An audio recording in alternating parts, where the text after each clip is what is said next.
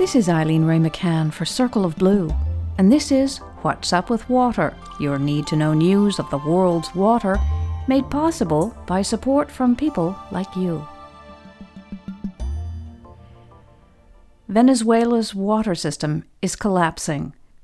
That is according to the New York Times, which just published the results of its independent research on the country.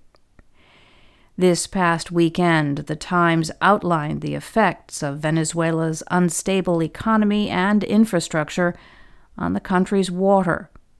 It pointed to unreliable water supplies and a precipitous rise in infant mortality from diarrhea, which is linked to water quality.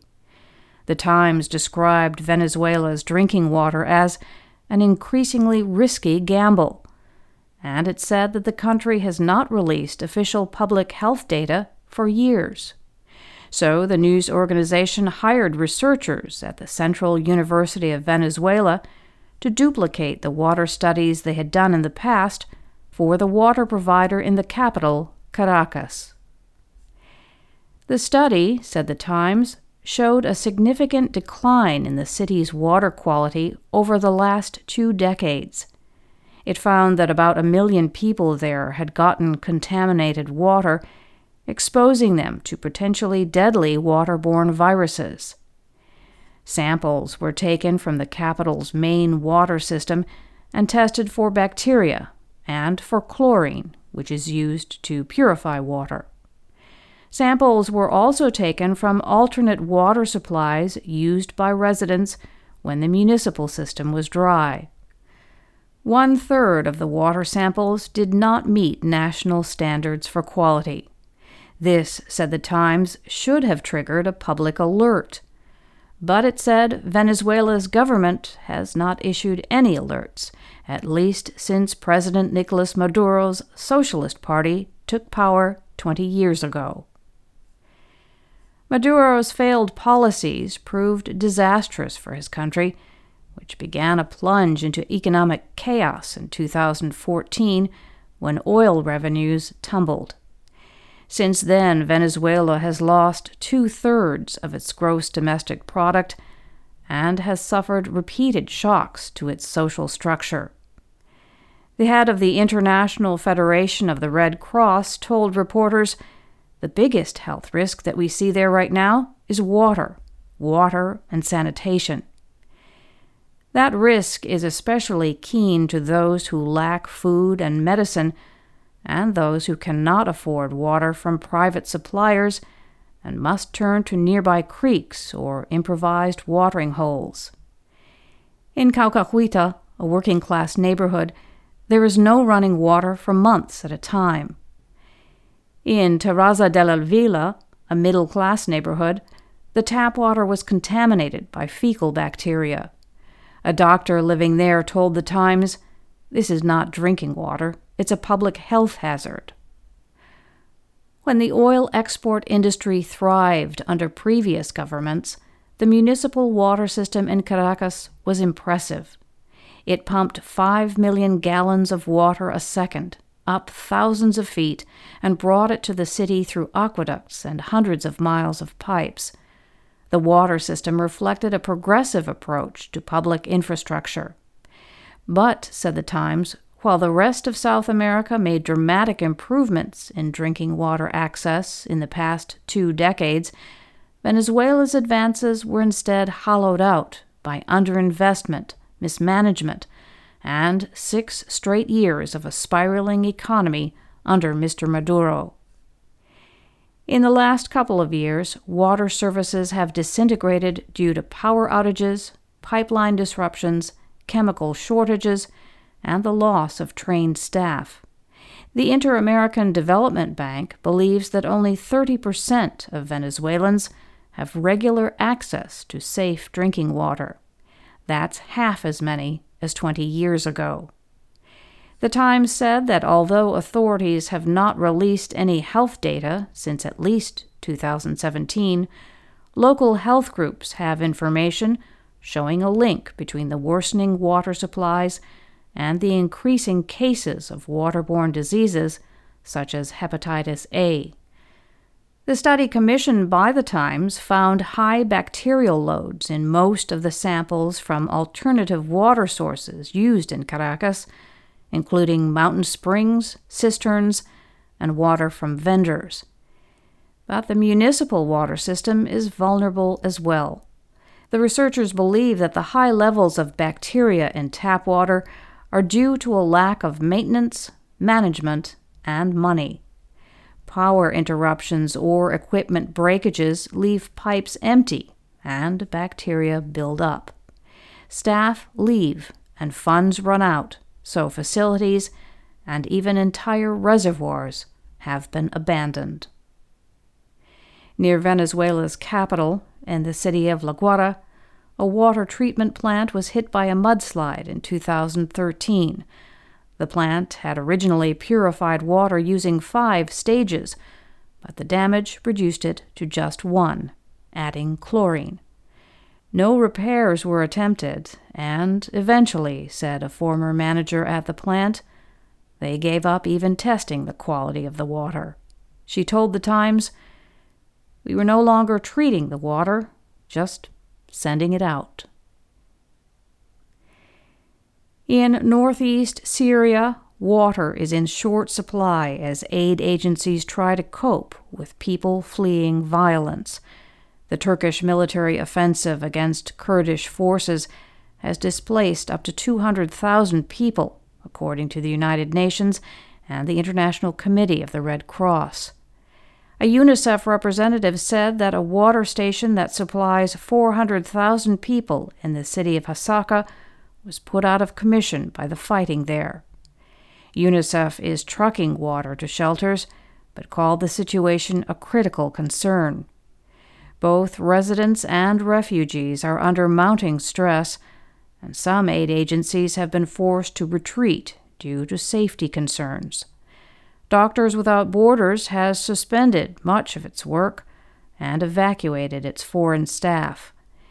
It no longer provides water and sanitation to some 13,000 displaced persons in the Ain Issa camp. An emergency manager for Doctors Without Borders in Syria told Reuters News that there was massive concern about water there. Australia is pledging to invest millions in dams in New South Wales, but skeptics insist there are better ways to build drought resiliency. New South Wales has struggled with a severe drought for several years. Virtually the entire state has fallen into one drought category or another, and wildfires have added to the stress on residents, their livelihoods, the economy, and the environment. Officials said earlier this month that the federal and New South Wales governments will invest $1 billion Australian in rural and regional projects. Major funding would go toward upgrading an existing dam in New South Wales and building a new one. Prime Minister Scott Morrison said, "We want to get these projects underway because this is about water supply and security. These projects don't happen overnight, but we're working as quickly as possible to get all the necessary work done so we can start digging." The state's premier called the announcement historic, since there hasn't been a dam built in New South Wales in over 30 years. She said that dams and other water infrastructure are an important part of the mix when it comes to increasing supply and reliability. The Australian Broadcast Corporation reported that dams have long been a part of the National Party psyche, and its members believe that they're what their constituents want, expect, and demand. But, it noted, dams are controversial and take a long time to build because of assessments, approvals, and contracts. Critics of the dams say they are expensive, ecologically damaging, and don't really offer water security. The Nature Conservation Council warned that careful evaluation of infrastructure projects is vital to preventing ecological disasters, such as the massive fish die-offs earlier this year. The Council responded to what it perceives as a growing willingness of the Australian government to overlook the economic and ecological impacts of plans in a rush for a quick fix for water stress. The federal government is considering an agreement with the states to accelerate environmental reviews for water projects. Chris Gambian, chief executive of the Nature Conservation Council, said this is the opposite of what's needed. He told The Guardian, bypassing proper environmental checks will compound the ecological and social disasters the New South Wales government has already helped to create. Gambian echoed the concerns of experts who say that humbler options, such as efficiency and conservation efforts, are more powerful, affordable, and ecological than grand dams, especially now. He said, governments stopped building dams 30 years ago for a very good reason. Dams fail to provide water security for local communities. They degrade river systems and cause a host of environmental problems. And in the era of climate change and higher evaporation, new dams are unlikely to fill. In the United States, California regulators announced new rules to protect some of its most vulnerable groundwater from nitrate pollution. The Central Valley is one of the most bountiful food producers in the world, but its aquifers are contaminated and they are used unsustainably. Much of the pollution is due to runoff from agriculture, the industry that is the primary consumer of water. Earlier this year, California legislators dedicated over $1 billion to improve drinking water, and now officials are joining with farmers on a plan to cut nutrient pollution. Last Wednesday, after over 10 years of negotiations, the State Water Resources Control Board approved a framework which requires management plans for salt and nitrate discharges in the Central Valley. Those who discharge pollutants will have to get permits, and in some cases will have to provide nearby residents with alternate water sources until their groundwater meets state standards. Nitrate is one of the most common contaminants in California's water supply, and it's a problem statewide, posing risks to human health.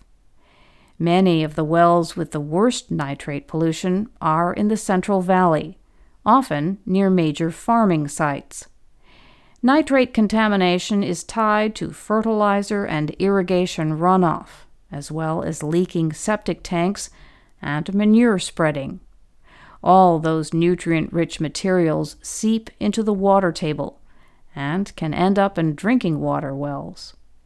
Besides the nitrate problem, irrigation also contributes to the buildup of salt, which has made hundreds of thousands of acres in the valley unable to sustain crops. California's immediate goal is to provide safe drinking water to communities in the area. In the long term, it aims to restore aquifers to create safe groundwater. The agreement with farmers gives nitrate dischargers 35 years to meet state standards. Some of the commissioners noted that nitrate mitigation is still not an exact science and not readily accessible to farmers. They suggested that the timeline could be changed in the future. The vice chair of the Water Board said she was worried about burdening farmers with more regulations when they are already trying to prepare for a major groundwater monitoring law. Others, however, felt the plan gives nitrate polluters too much time to tighten their operations, allowing them to continue degrading groundwater for decades. Farmers sought consideration, saying that they have been working on improvements and that they have been partners in the plan's development for over 10 years. Tim Johnson is president of the California Rice Commission. He told Courthouse News that farmers are eager to follow the plan. He said, "This is our chance to make the future different."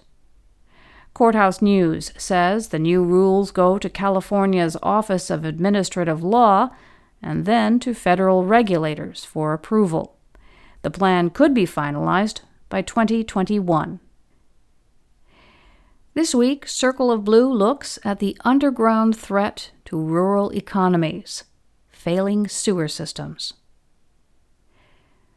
Rising sewer bills, a result of inadequate infrastructure and heavy rainfall, are driving small rural communities in North Carolina toward bankruptcy.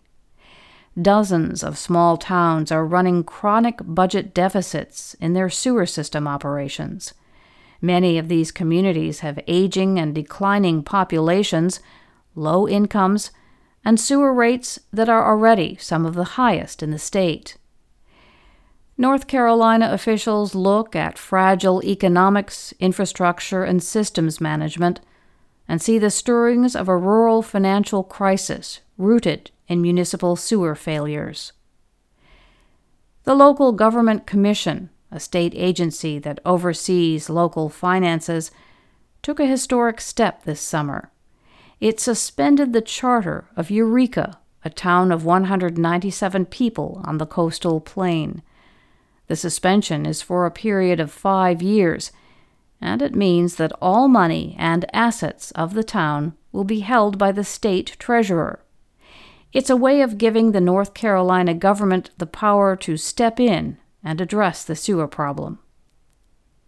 Sharon Edmondson directs the Fiscal Management section of the state treasurer's State and Local Government Finance Division. She told Circle of Blue that Eureka has run annual deficits in its sewer fund for at least a decade. Transfers from the general fund kept the sewer system afloat, but now even the general fund is running out. Edmondson says that, to her knowledge, it's the first time that the Commission has suspended a town charter because of chronic sewer system debt. Eureka's crisis springs from the juncture of economics, engineering, and hydrology. Residents pay their monthly sewer bill based on the amount of water they use at home. But the pipes that carry sewage to the treatment facility are vulnerable to infiltration of groundwater and rainwater through cracks in the lines. This water does not go through a customer's meter, so it doesn't generate revenue.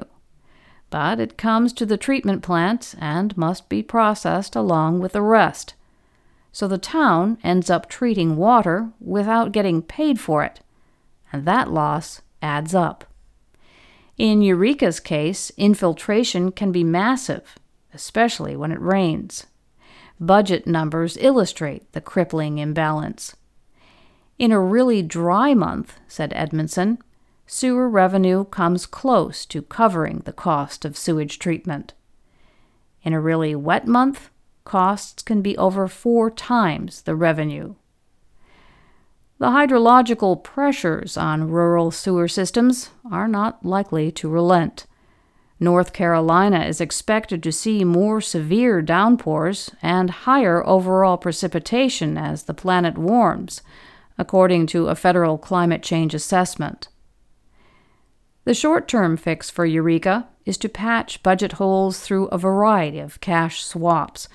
The town's 2019-20 budget includes a transfer of roughly $90,000 from the general fund to the sewer fund. These transfers are frowned upon for budget managers, Edmondson said, but they can be an option of last resort. Sewer system budget deficits have caught the eye of North Carolina's authorities and legislators. They're using grant funds to rescue Eureka and to head off problems for other small towns and service providers on the edge of financial viability. Kim Colson is director of the Water Infrastructure Division at the Department of Environmental Quality. He told Circle of Blue that some of these small communities are extremely vulnerable. There's just no margin of error financially, he said. They don't have the customer base to not have everything go exactly right and to stay financially sustainable.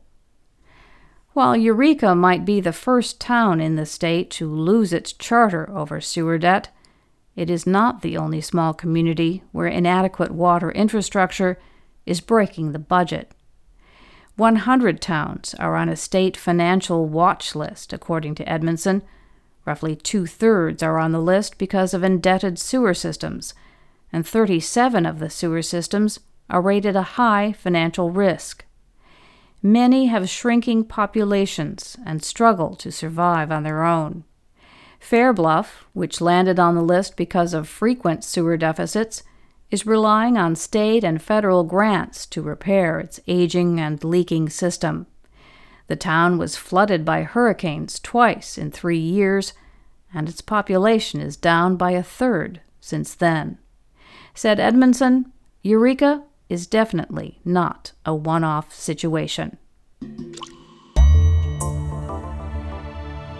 And that's What's Up with Water from Circle of Blue, which depends on your support for independent water news and analysis. Please visit circleofblue.org and make a difference through your tax-deductible donation.